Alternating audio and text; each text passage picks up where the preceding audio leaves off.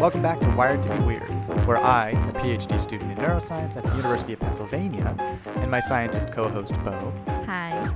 discuss various topics in neuroscience and society. In the last episode, we talked about two of the most famous studies in the history of psychology and human behavior.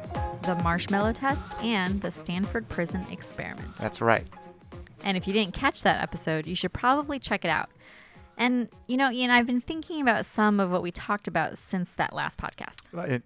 In what way? Well, just like questioning my assumptions about what's good or bad for young kids.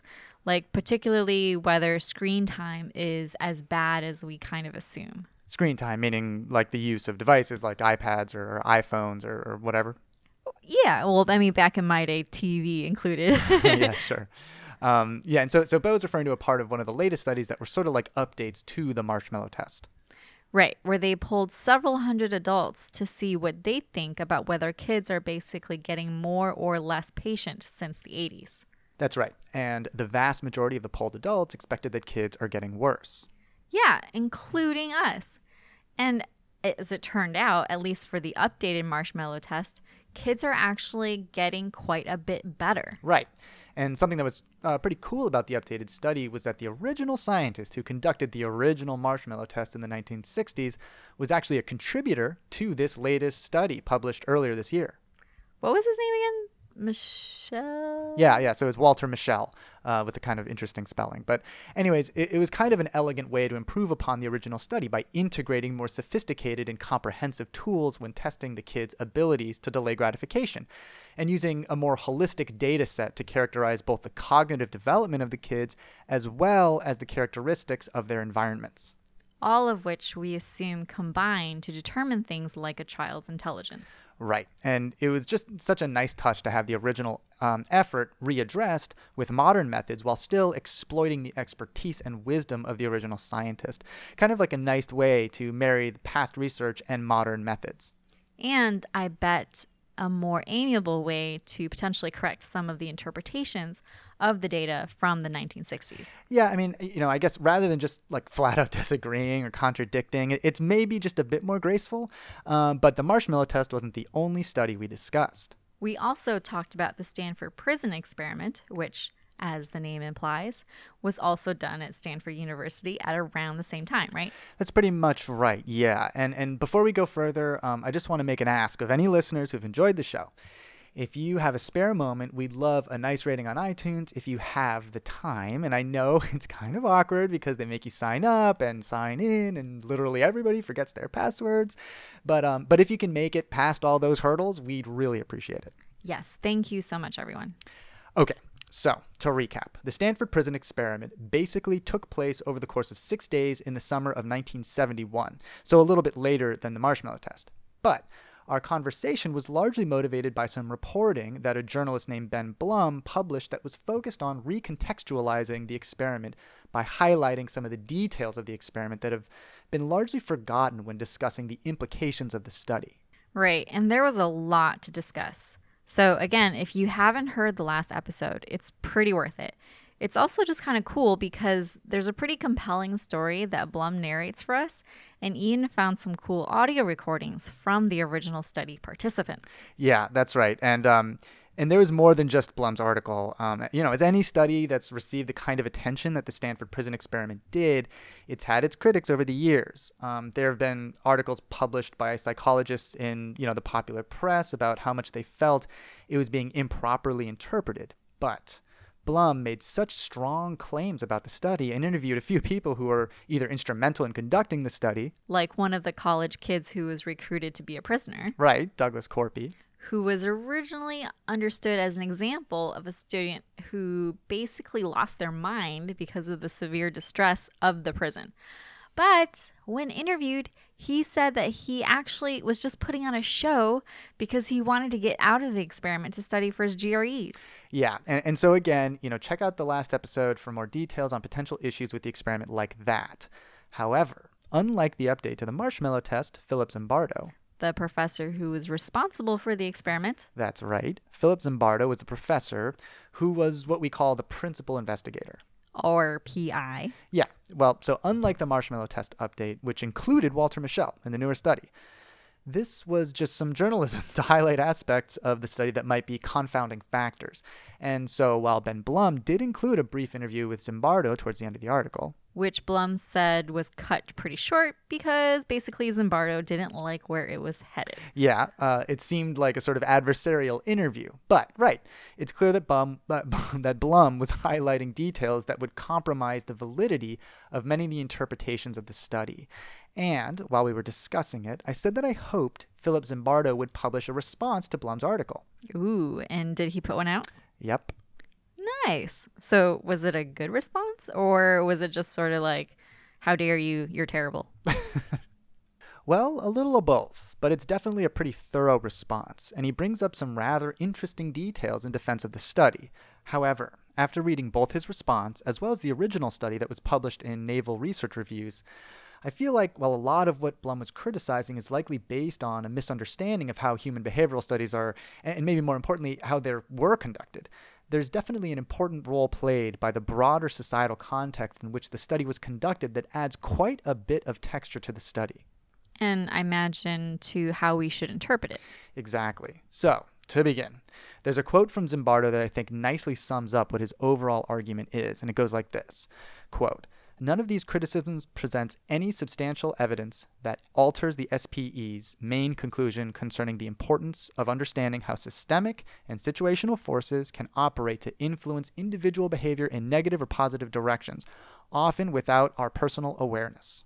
And then later, quote, "The SPE's..." Okay, so the SPE meaning the Stanford Prison Experiment. Right, yes, thank you. That's what he calls it going forward. So he says, quote, "The SPE's core message is not that a psychological simulation of prison life is the same as the real thing, or that prisoners and guards are always, even usually behave in the way that they did in the SPE. Rather, the SPE serves as a cautionary tale of what might happen to any of us if we underestimate the extent to which the power of social roles and external pressures can influence our actions." Okay, so he's sort of arguing that people shouldn't use the experiment as a way to claim that all people will act so abusively when put in the position of being a prison guard. That's right. But just that basically anyone is capable of doing so. Exactly. That there's a potential beast in all of us. And I want to make the argument here that the Stanford Prison Experiment was motivated by, and used to argue, a very fundamental point in human psychology, a foundational argument that we've brought up before and will inevitably bring up again. I think I know where this is going. I think you do. But this isn't made entirely clear by how the study's been interpreted over the years, or even how it's been criticized in the popular press since its publication. It's much clearer when one reads the original 1973 publication in Naval Research Reviews. By the way, what is the deal with being published in that journal? I mean, is that the journal to which people regularly submit? Yeah, I mean, it is kind of odd. Perhaps it's a bit more common in psychology than I'm aware, but evidently the reason it was initially published there was because Zimbardo was using some leftover funds from a grant he secured from the Navy. And the awarding of the grant stipulated that the research must be published there. It was eventually published in another academic journal, and then, ultimately, of course, in the New York Times Magazine soon thereafter. But yeah, kind of an interesting quirk. I mean, I guess it kind of makes sense given that the Navy deals with intense situations when in the field. Yeah, I don't think there's anything to criticize there. There is a question, though, of the standards of peer review available to publications in that particular journal, maybe, and how the fact it was published in this naval journal might affect the peer review process for the next journal. What was the next journal? Which was the only academic journal that it was published in, right? Yeah, I'm pretty sure it was. So it was the International Journal of Criminology and Penology, and it was done at the invitation of the editor. And how frequently do editors invite publications like that? Right. Well, yeah. So that might seem a bit iffy, but it does actually happen. But keep in mind, for any respected peer-reviewed publication, any invitation, it'll still have to go through the peer review process with academics scrutinizing the publication. And so, I don't want to get too deep into the nitty-gritty of peer review. Right. We don't want to lose however many listeners there still might be. Yeah, exactly. But I think it's fairly safe to say that having an editor of a journal be motivated to accept the manuscript may have an influence on how many rounds of peer review a given submission needs before being accepted. Like, at what point the editor finds the peer review process to be satisfactory? Yeah, right. Exactly. But that doesn't mean that it's inherently a problem at all. And without any further information on who was involved in the peer review and how many rounds of review the publication underwent, this really doesn't strike me as a reasonable point of criticism. Okay, fair enough. And what about the fact that it was eventually published in the New York Times Magazine? Right. And so he addresses this too. And he defends it in a way that I've seen members of many disciplines within science do, which is by highlighting the fact that tens of thousands more people will see his work when published in a publication like the New York Times Magazine, and will therefore far more significantly influence society and culture than any academic publication ever could if relegated solely to academia. I guess that's fair enough. Yeah, I mean, honestly, I don't see any problem that's inherent to doing stuff like this, so long as a publication has gone through peer review. And every now and then you'll see a publication in a science-focused online outlet that's based purely on interviews of the scientists leading the investigation. Right. Whenever I see those kinds of things, I have to wonder how that went down. I mean, the article can't have gone through peer review yet, right? Well, I guess, it could have been accepted and just hasn't gone to press yet. Like, it just hasn't gone public yet, but it's been accepted by the journal. It's just sort of waiting for the next publication date. Yeah, exactly. But sometimes it does seem a bit fishy if there's no acknowledgement of that at all. But that isn't necessarily what happened here. We just don't know how rigorously the Stanford Prison Experiment was peer-reviewed. So I guess we'll have to leave it at that without knowing more about how that all went down. Yeah, though I do think there's something else worth discussing here when it comes to how science is communicated to the public. Like, for example, I study a particular circuit that's one of the major conduits of signaling between regions of the brain that are in the front to regions that are in the middle and regions that are in the back of the brain.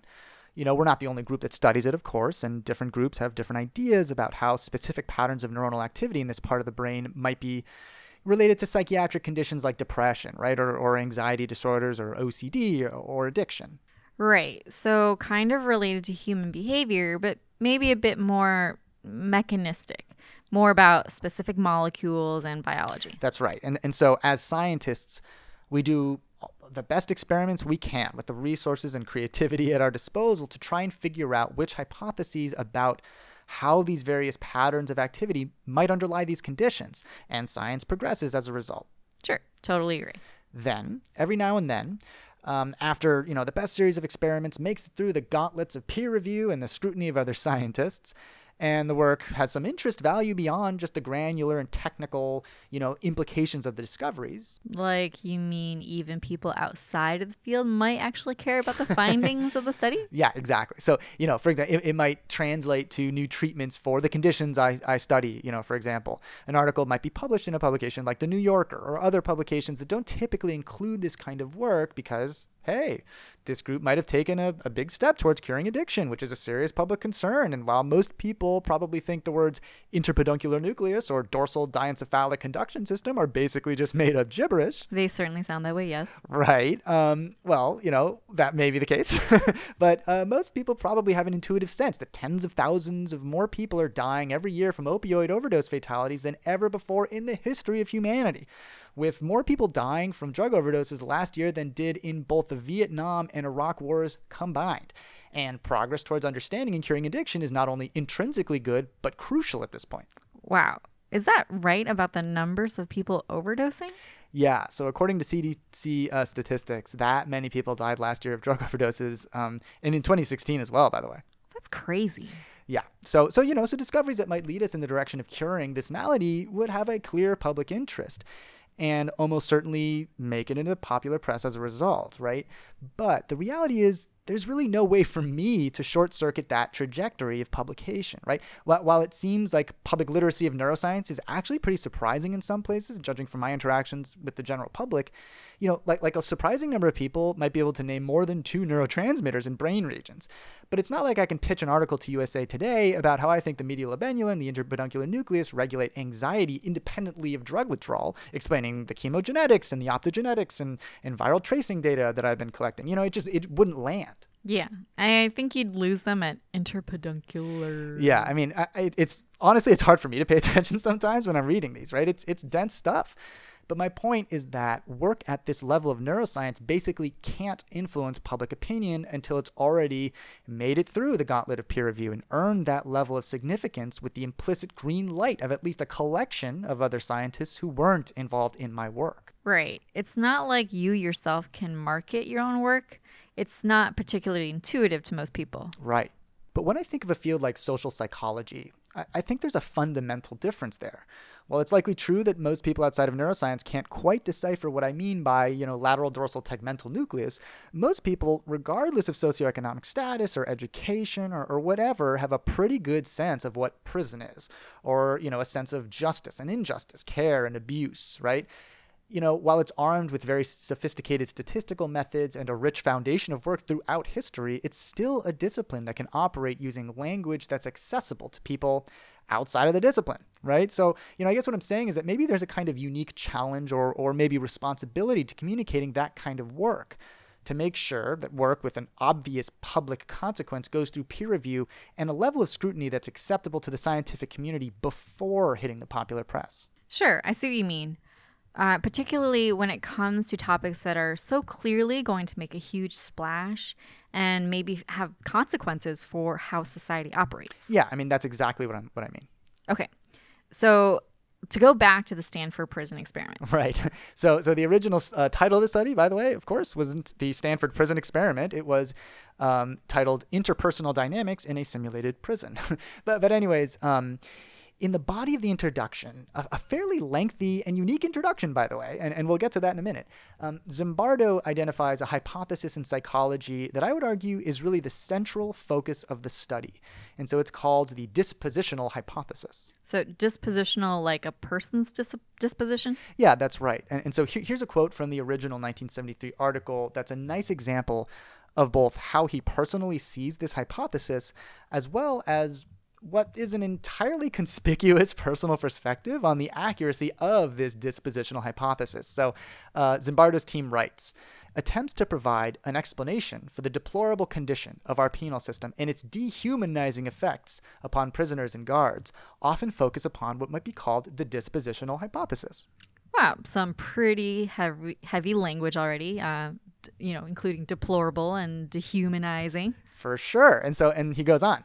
Quote, thus, on the one hand, there is the contention that violence and brutality exist within prison because guards are sadistic, uneducated, and insensitive people, end quote. And then later they write, quote, or from the other quarters comes the argument that violence and brutality in prison are the logical and predictable result of the involuntary confinement of a collective of individuals whose life histories are, by definition, characterized by disregard for law, order, and social convention, and a concurrent propensity for impulsivity and aggression, end quote.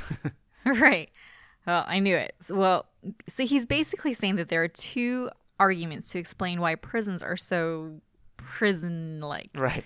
Either guards are just predisposed to behave in brutal ways, and prisoners are just predisposed to act as criminals, or the very existence of the prison is what causes people to be modified in a way to promote these types of behaviors.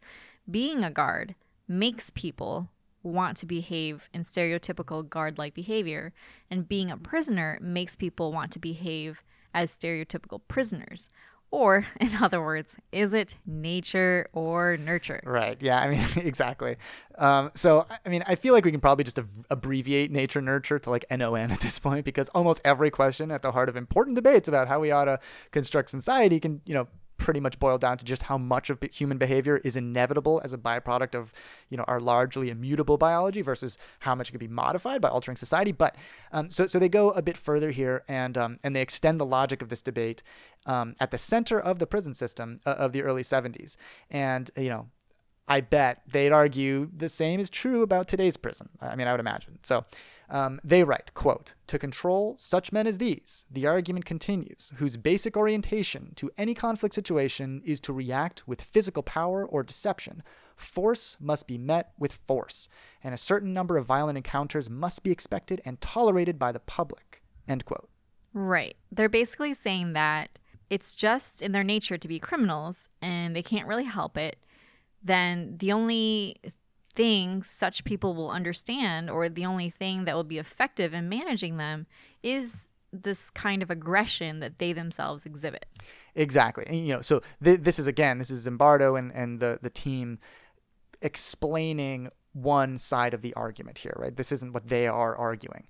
And so, by the way, I kind of feel like that's a recurring argument, that the only thing a specific group of people will understand is violence or severe punishment.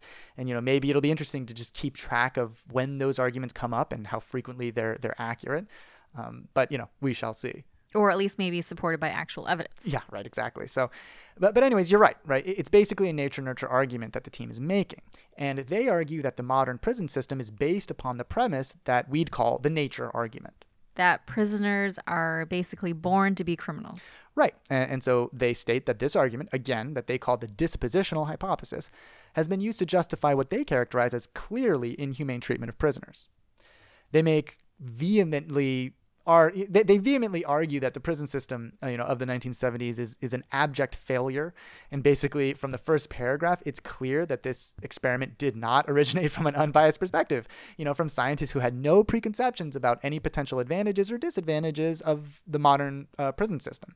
It read like prose. In fact, he opens with quotes from Dostoevsky and then quickly moves on to highlight how some of the prominent failures of the prison system, have been demonstrated. And so, as an example, they say, quote, "On purely pragmatic grounds, there is substantial evidence that prisons really neither, quote, rehabilitate, end quote, nor act as a deterrent to future crime. In America, recidivism rates upwards of 75% speak to quite decisively to these criteria," end quote. And then later, quote, "To perpetuate what is additionally an economic failure, American taxpayers alone must provide an expenditure for corrections of $1.5 billion annually. On humanitarian grounds as well, prisons have failed. Our mass media are increasingly filled with accounts of atrocities committed daily, man against man, in reaction to the penal system or in the name of it."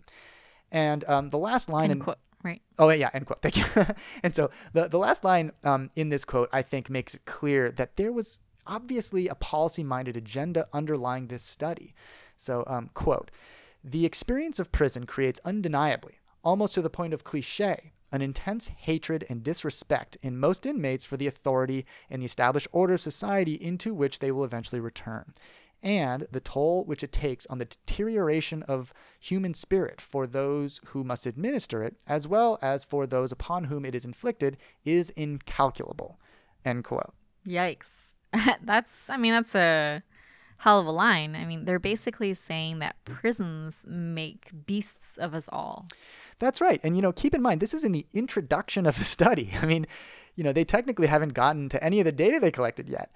This kind of writing strikes me as more prose than scientific writing. And, by the way, I should say that I do think a lot of what they argue is absolutely true, and that there are severe flaws in the way that our penal system is run. And there are structural, political, and economic relationships that result in, despicably perverse incentives. Okay, so it's not like he's necessarily wrong. Yeah, I mean, I just think it's, this is ostensibly a scientific publication, right? And honestly, I think many people would agree with his overall argument, or at least the team's overall argument, both back then in the early 70s as well as now. Apart from perhaps the companies that run private prisons, perhaps, right? I suspect that there's a broad degree of skepticism when it comes to just how effective our penal system generally is. Certainly when it comes to the laws that regulate drug use and addiction, for example. And of course, it's worth noting that I'm not a psychologist by training, nor, of course, a legislator, but stipulating that from a purely scientific and experimental design perspective, it seems that the observer of this observational study had a very clear bias, if not an agenda to alter policy, in deciding to conduct this study. Right. It sounds like he was already convinced that there was something deeply faulty in the prison system, and he was going to do the study that he felt would reveal what it was. In other words, he had a hypothesis, and instead of trying to disprove it, like you're supposed to do as a scientific experiment, he's actually trying to prove it instead. Yeah, I mean, so that's exactly what it seems like from this introduction. And for those who haven't gone through learning specifically what the scientific method technically is, and why it's such a transformative style of thinking that's, revolutionized basically every aspect of our daily lives, from the technology you're using to listen to our conversation to why you wash your hands.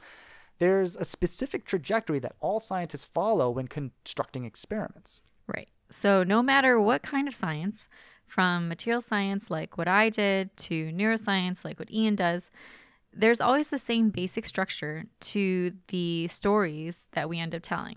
Exactly. And a lot of people will just abbreviate the scientific method to the following. First, collecting information and observing some kind of a dynamic. Second, forming a hypothesis to explain what's going on. Third, testing the hypothesis. And then fourth, interpreting the results.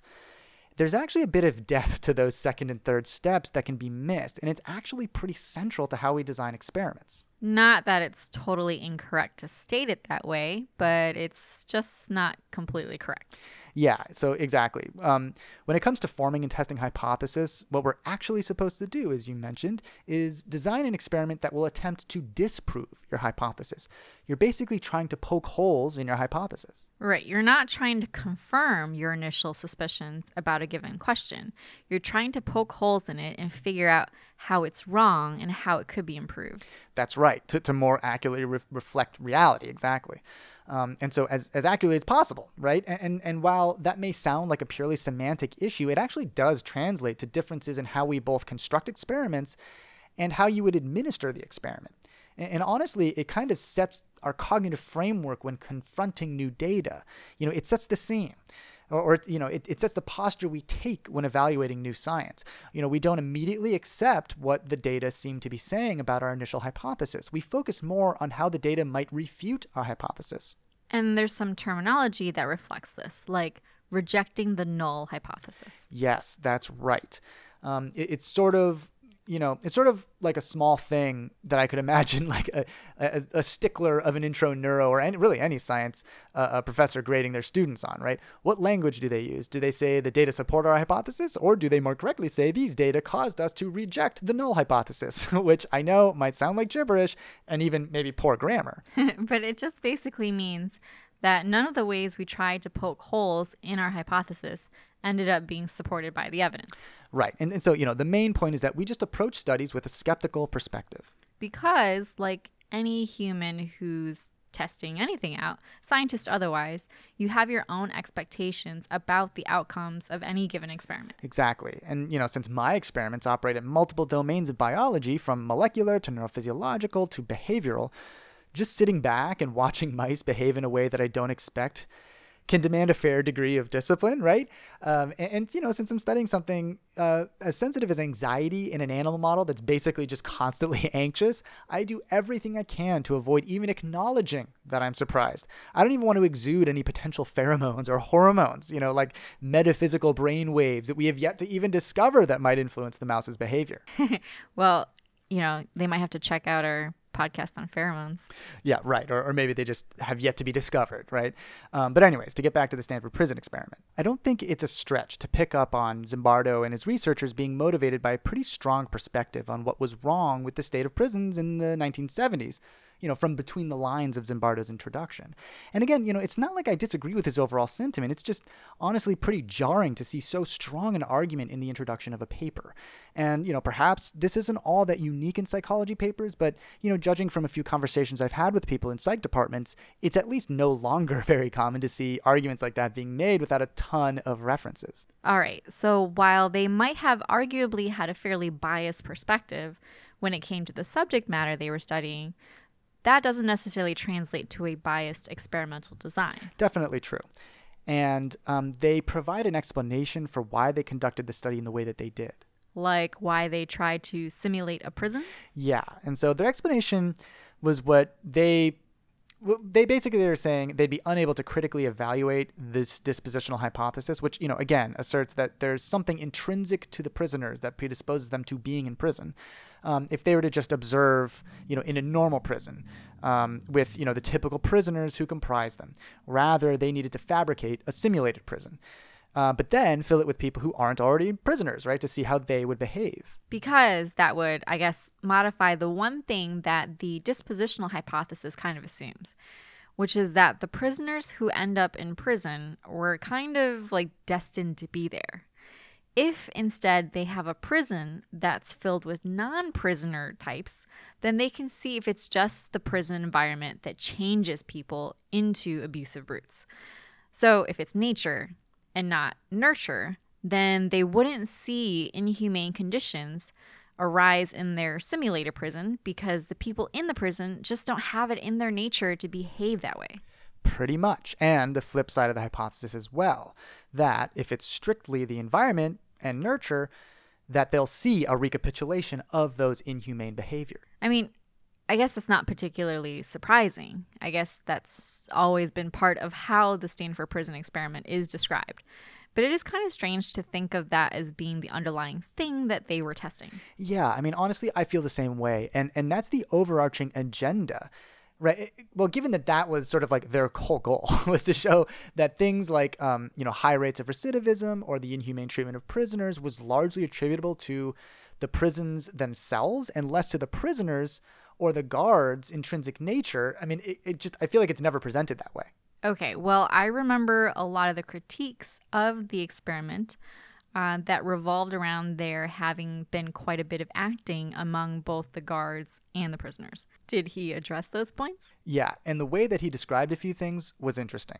So, for example, when they described the goals of what they were trying to confer to the prisoners, they write, quote, feelings of power and and powerlessness, of control and oppression, of satisfaction and frustration, of arbitrary rule and resistance to authority, of status and anonymity, of machismo and emasculation. In the conventional terminology of experimental social psychology, we first identified a number of relevant conceptual variables through analysis of existing prison situations and designed a setting in which these variables were operationalized.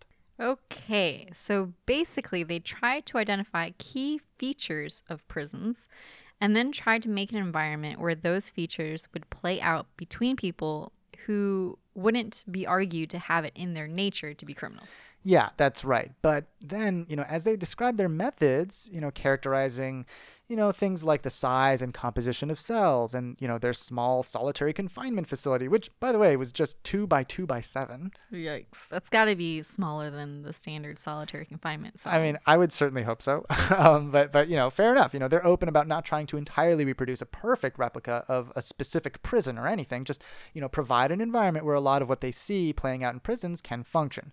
But then they get into how the participants were instructed, and this is how they describe it. Quote, they were told that we wanted to try to simulate a prison environment within the limits imposed by pragmatic and ethical considerations. Their assigned task was to maintain the reasonable degree of order within the prison necessary for its effective functioning, although the specifics of how this duty might be implemented were not explicitly detailed.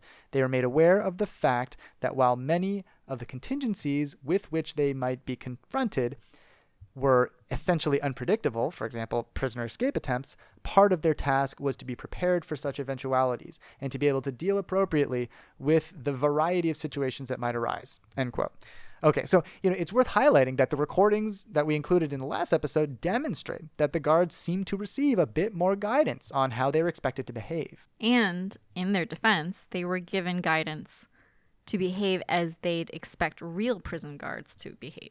Yeah, so that's right. I mean, so I transcribed one of the recordings of the guidance they received, and I think it makes the point we're discussing right now. So, quote, the guards have to know every guard is going to be what we call tough guards. So far, you have to try and get it in you. And then there's protestations, from the participants. And resuming the quote, what I would do as a guard, if it was just entirely up to me, is I wouldn't do anything, and I just let it roll off. Our purpose here is not to devise a better prison. The idea is that this is supposed to be as nearly as we can make it to a copy of the existing one. In other words, we want to see what this does to ordinary, innocent people, and we know it's not nice. But we don't know how it's not nice. And that's what we're trying to find out.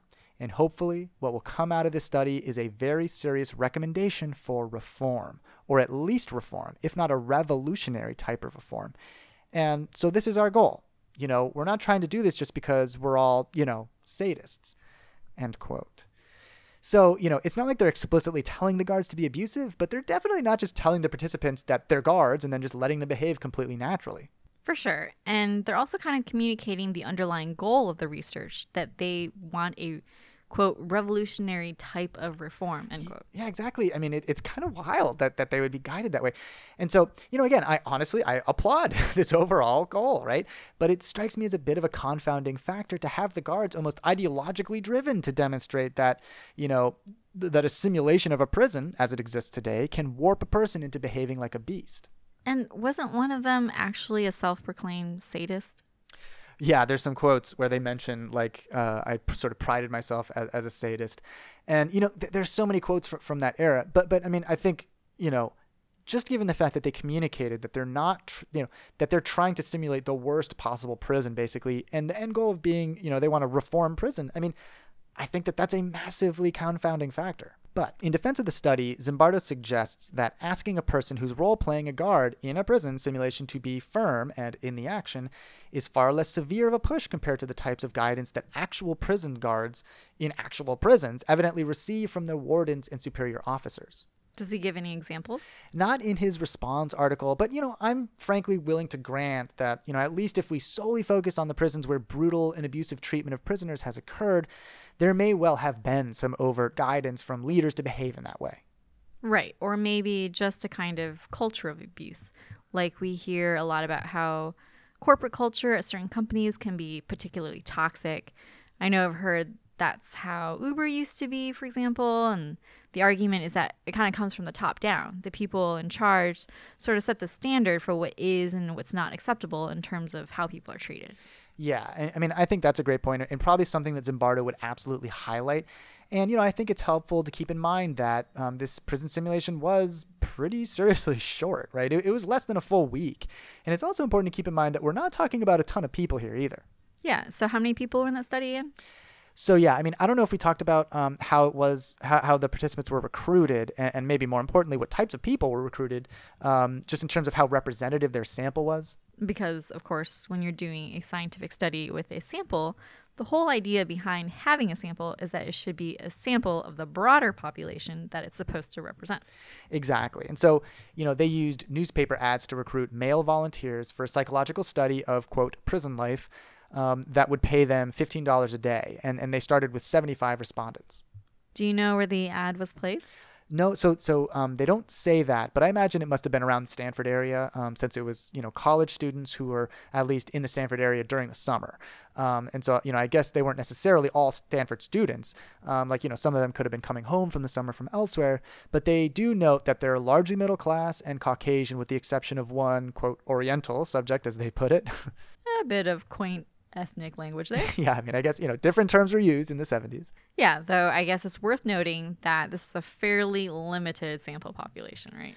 Yeah, and so after doing a battery of psychological and physical assessments, they ended up with 10 prisoners and 11 guards. Right, so we're not talking about a ton of people here, just 21 college students. Yeah, I know. And maybe it's just because of the outsized influence that this study has had on our understanding of human psychology. But I always sort of assumed that it was with more people, and I never really scrutinized the fact that these were all pretty young people. Not that there aren't people within that age range in prison, but, of course, there are people who are much older than that as well. Yeah, I see what you mean. I know I'm a pretty different person now compared to the 20-year-old me. Yeah, it's safe to say that I was too. In fact, I hadn't completely decided that I'd go into science when I was 20. Well, for me, it's just a difference of a couple of years, Okay. Well, I definitely knew I was going to science at 20. How young were you when you knew you were going to go into science? Just out of curiosity. Oh, like 5, Wow.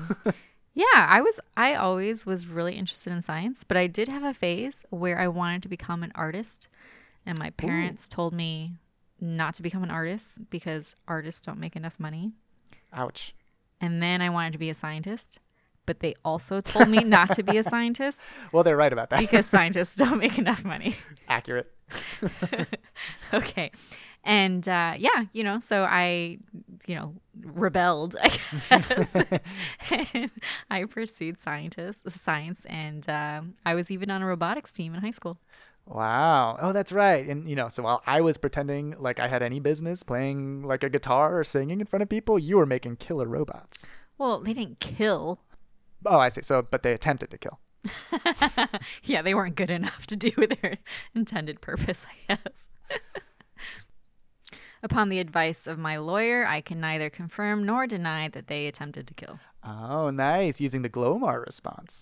And what's the Glomar response? Yeah, I mean, that's the whole, can neither confirm nor deny thing. That's where that comes from. Huh. Well, I mean, I thought that was just a legal thing. Well, it is. I mean, so Glomar was part of like a name of a submarine that the CIA used to try and salvage a Soviet submarine from the Pacific Ocean in the mid-70s. It was just like this massive project that cost the equivalent of several $billion. And of course, it was being done on the down low. But I imagine it's pretty tough to keep a project that big a secret. Right. And so this journalist found out, and the CIA's response to her was that they can neither confirm nor deny the existence of this project. I see. The Glomar response. That's the Yeah. Okay. So not particularly relevant to prisoners or Zimbardo's defense of his prison experiment. Right. Back to the experiment. I remember one of the claims that Blum made that we discussed in the last episode was that one of the guards was basically acting like he was from the South. I mean, did Zimbardo address those types of claims? Yeah, so he highlights that particular example, in fact, and provided an even more elaborate description. And so part of his description was actually pretty intense. And so in his response, Zimbardo writes, quote, "In an extreme perversion of his experimentally assigned role, he devised an unthinkable way to humiliate all prisoners on the 5th night of the study. He ordered them to think of themselves as camels, half as males and the other half as females." Ugh, that's pretty random. Why camels? Yeah, I mean, it's like kind of a specific animal to choose, right? And keep in mind, these are all male participants. Right. And so Zimbardo continues, quote, "Those ordered to be female camels had to bend over, while the male camel prisoners were ordered to hump them doggy style." Blah. Right, which they reluctantly did by simulating sodomy. Keep in mind, this is still the quote. Okay, so quote, "A video recording made in my absence indicated this episode lasted nearly 10 minutes, with all 3 guards shouting epithets and laughing hysterically. Fortunately, I had earlier decided to terminate the experiment the next morning," end quote. Okay, that's just, getting out of hand. Yeah, I mean, honestly, it's pretty wild, just, flat out wild. But a few other things jump out at me, right? First of all, I was sort of under the impression that he was basically always observing interactions between the participants. But given that this pretty wild interaction occurred and even occurred after he'd ostensibly already decided that the experiment had spiraled out of control, I mean, I just get the feeling that there must have been quite a bit that transpired without the knowledge of Zimbardo. I see what you mean. He already concluded that the study had to be stopped because the guards were getting so abusive. So he basically knew that the guards were behaving badly, but he still neglected to keep an eye on them. Right. And honestly, this is pure speculation here, so speculation alert. But to have such a rapid devolution of interactions within just a matter of days, and not even full days, just shifts, I mean, it strikes me as surprising. And I just have to think. I mean, keep in mind, this is basically Berkeley, California in the early 1970s. Or, at least college kids from the Berkeley area, let's say. Now, obviously, I don't know what it was like to be young in the early 70s or precisely what Berkeley might have been like at the time, but I've certainly heard stories. What do you mean? I don't know. I mean, it just occurs to me that there are 21 college guys from around the Stanford area that aren't being observed particularly closely. They may have had a bit of a rebellious streak. And again, total speculation here. But I found a quote in a thread from somebody who evidently attended Berkeley in the early 70s, and he said that it was, quote, "radical in the sense that all the TAs and grad students, many of the classes were taught by TAs, were the rioters from the late 60s. I see where you're going with this.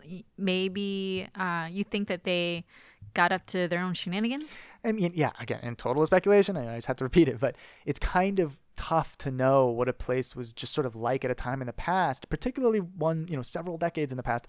But this was like right after some pretty significant social activism focused on the Vietnam conflict, and we're talking about the baby boomers here, right? And I've been led to believe that the baby boomers, or at least some of them, perhaps particularly those who lived in and around San Francisco, had a pretty rebellious streak in them and enjoyed exploring altered states of consciousness a fair bit. So you think they took acid or something? I mean, yeah. So of course I have no idea, but I do have to wonder. So anyways, obviously complete speculation. But at least for me, an important part of the story is missing. An account from the prisoners indicating that they sincerely ever felt in serious danger or degraded or in dire straits, that the guards sincerely felt that the prisoners deserved the treatment that they were receiving, either those that they observed or those that they themselves meted out, And similarly, interviews of the prisoners indicating that they were traumatized by this experience, that they were sincerely feeling in that moment that they are in danger and subject to the capricious whims of their captors, who, of course, they were rationally understood to be actors. Or were they all just knowingly playing pretend, right? Just how deep did this simulation run? Was everyone aware that it was a simulation? So the guards were pretending to be the worst possible guards while the prisoners were pretending to be the most hopeless prisoners that they could imagine? That's exactly what I mean.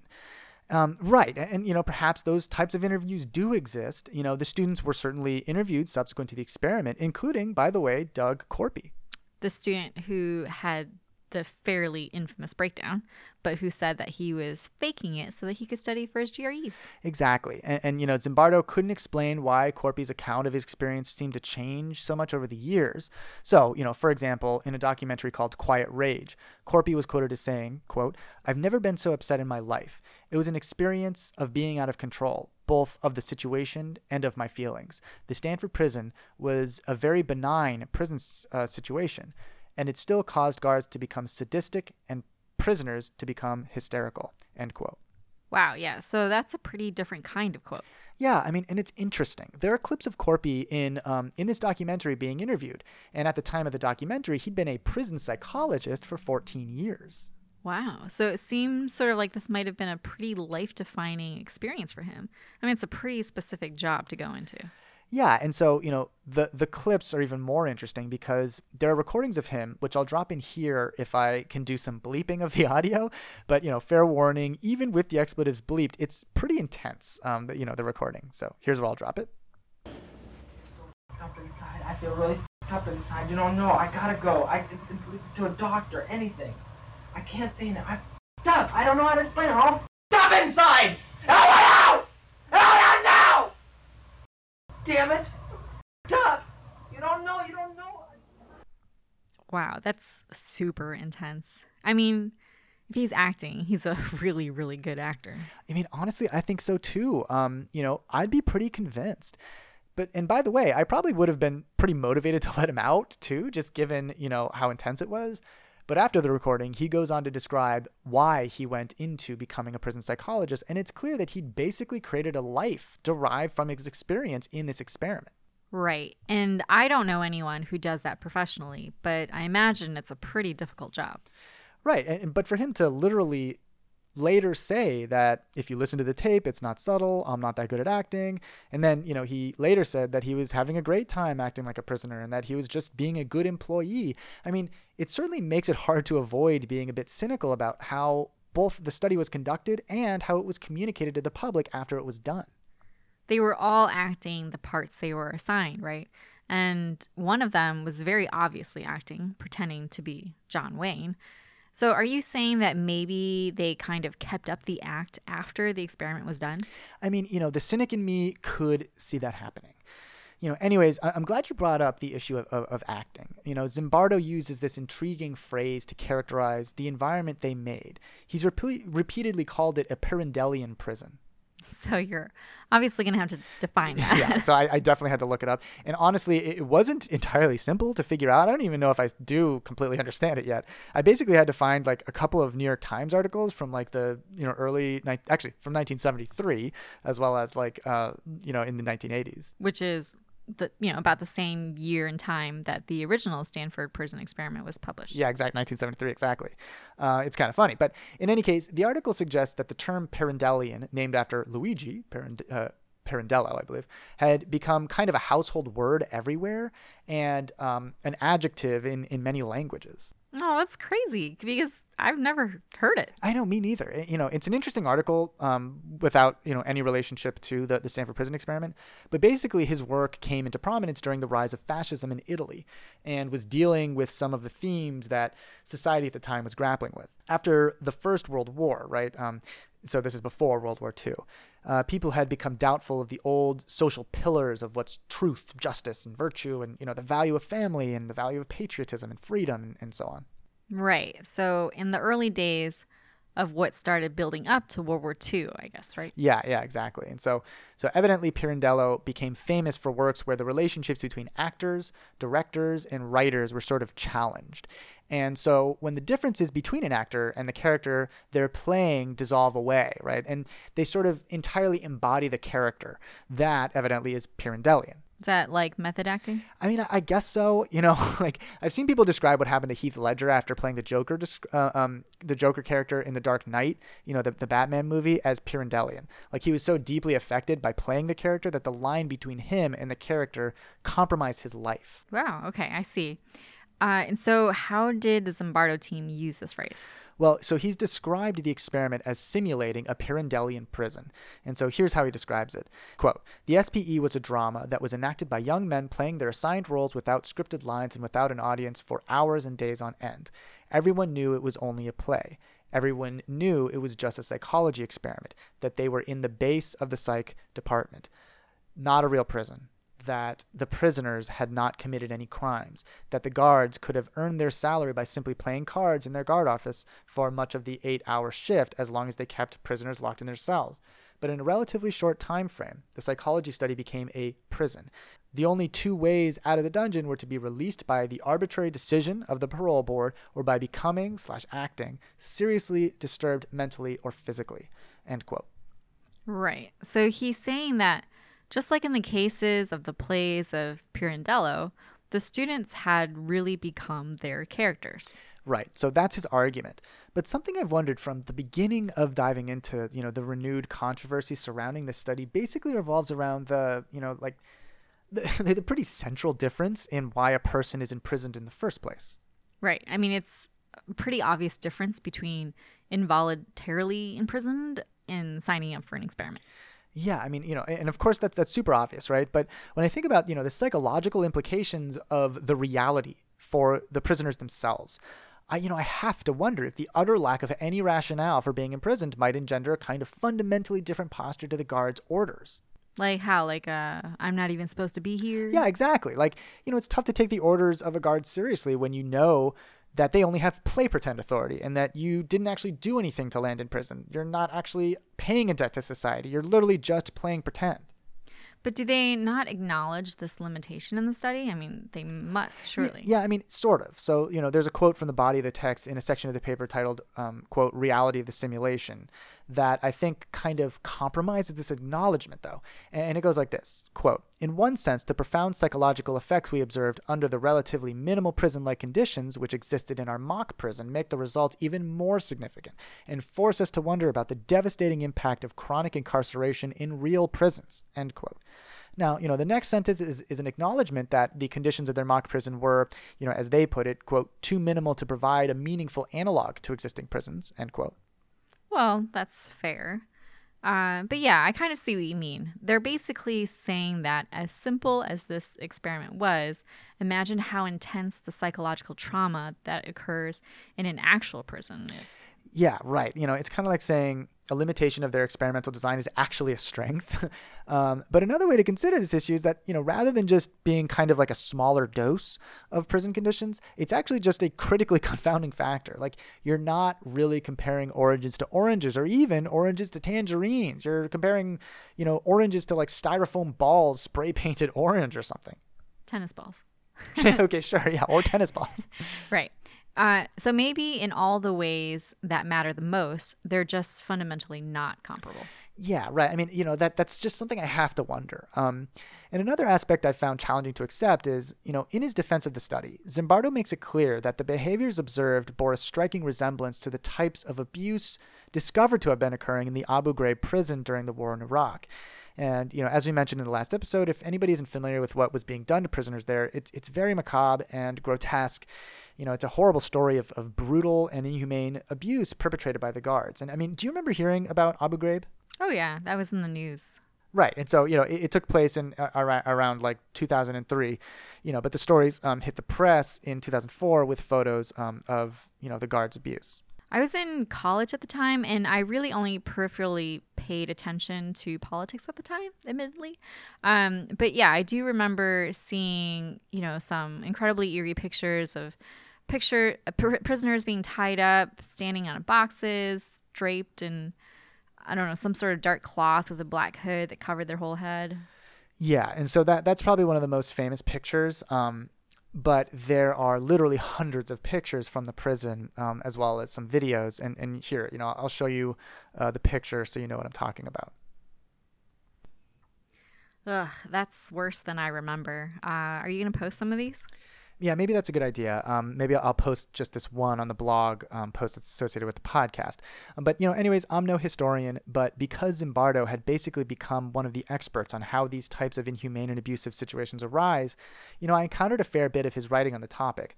And I made it a point to review his writing on the events in preparation for this chat. And one of the things he put out was a TED Talk about it in 2008 called The Psychology of Evil, that's worth checking out, if only because he explores such interesting related topics like, a beautiful M.C. Escher painting. M.C. Escher is the guy who does like fractal types of pattern paintings, right? Yeah, and here, I'll show you the picture. It's called Circle Limit 4. And maybe I'll post this on the blog as well. Anyways, it's kind of like those paintings that are made of a repeating pattern of black and white fish or birds. And if you focus on the black ones, you just see some spread out black fish. But then if you look at the spaces between the black fish, you see a bunch of white birds as well.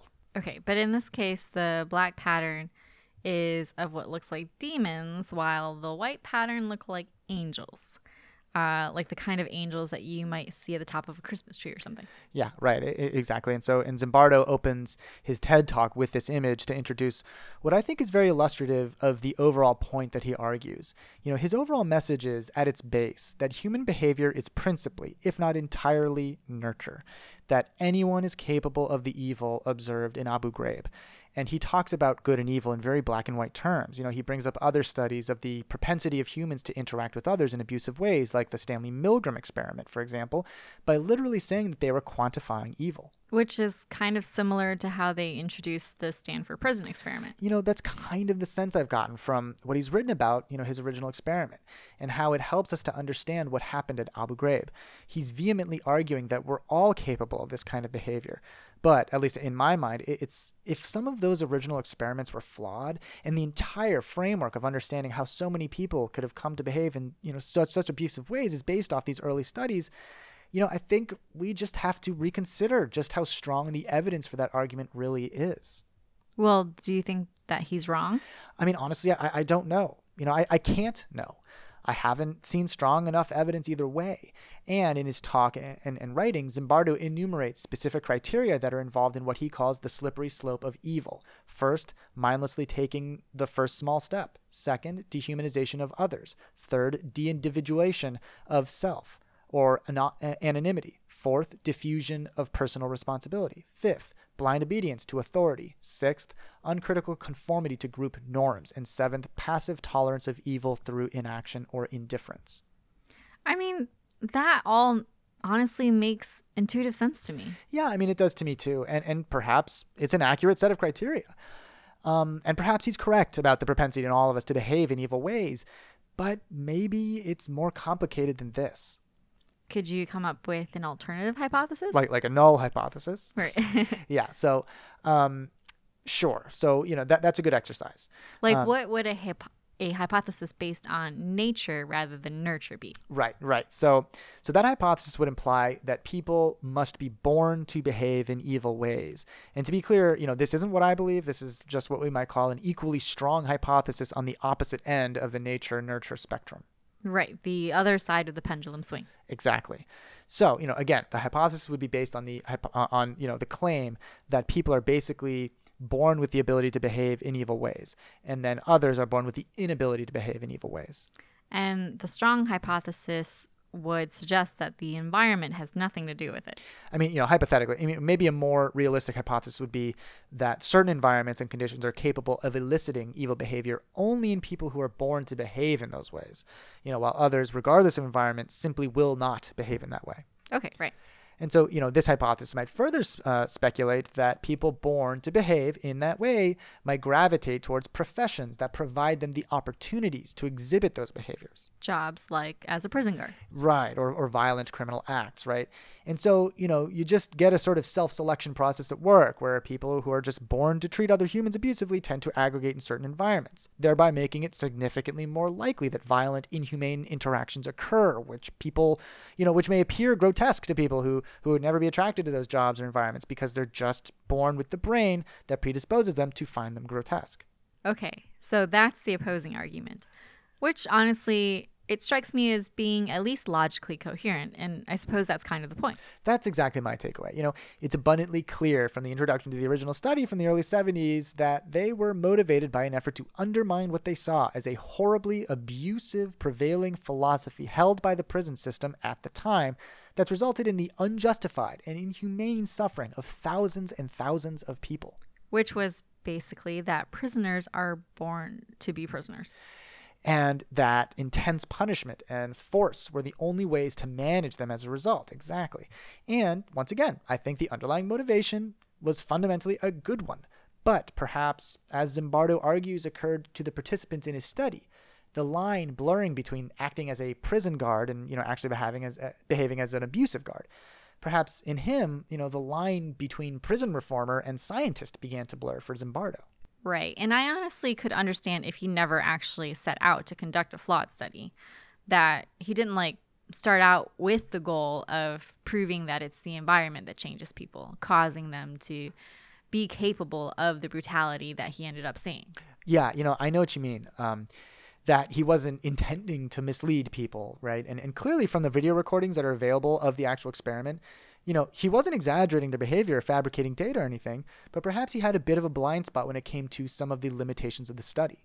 And of course, that doesn't mean that the alternative hypothesis that we talked about earlier is more true or true at all. Yeah, that's exactly right. It definitely doesn't mean that. It just means that perhaps we need to revisit some of the studies that were done decades ago and see where there might be room for improvement so that we can come to a better understanding of why it is that humans can behave so terribly to one another. All right. Well, until we find that next old study that you want to criticize, maybe we should call it a day here. Sure. Okay. Until the next study. Is there a next old school study? Ever heard of the Stanley Milgram experiment? Are you being serious? Yeah, so there's some arguments that we need to rethink that one too. Wow, so what's next? Don't tell me it's the theory of relativity. Well, I have heard. Come on. Yeah, I'm not a physicist, but I don't have to tell you, right? This is how science evolves. This is to be expected. These are not bad signs. They're actually good signs. They're signs that we're getting better at doing science, conducting better experiments, controlling for more variables that we didn't even know existed decades ago. Asking more questions and asking them more precisely, armed with better techniques and technologies and a greater diversity of disciplines. So not only is it a good sign, frankly, it's to be expected.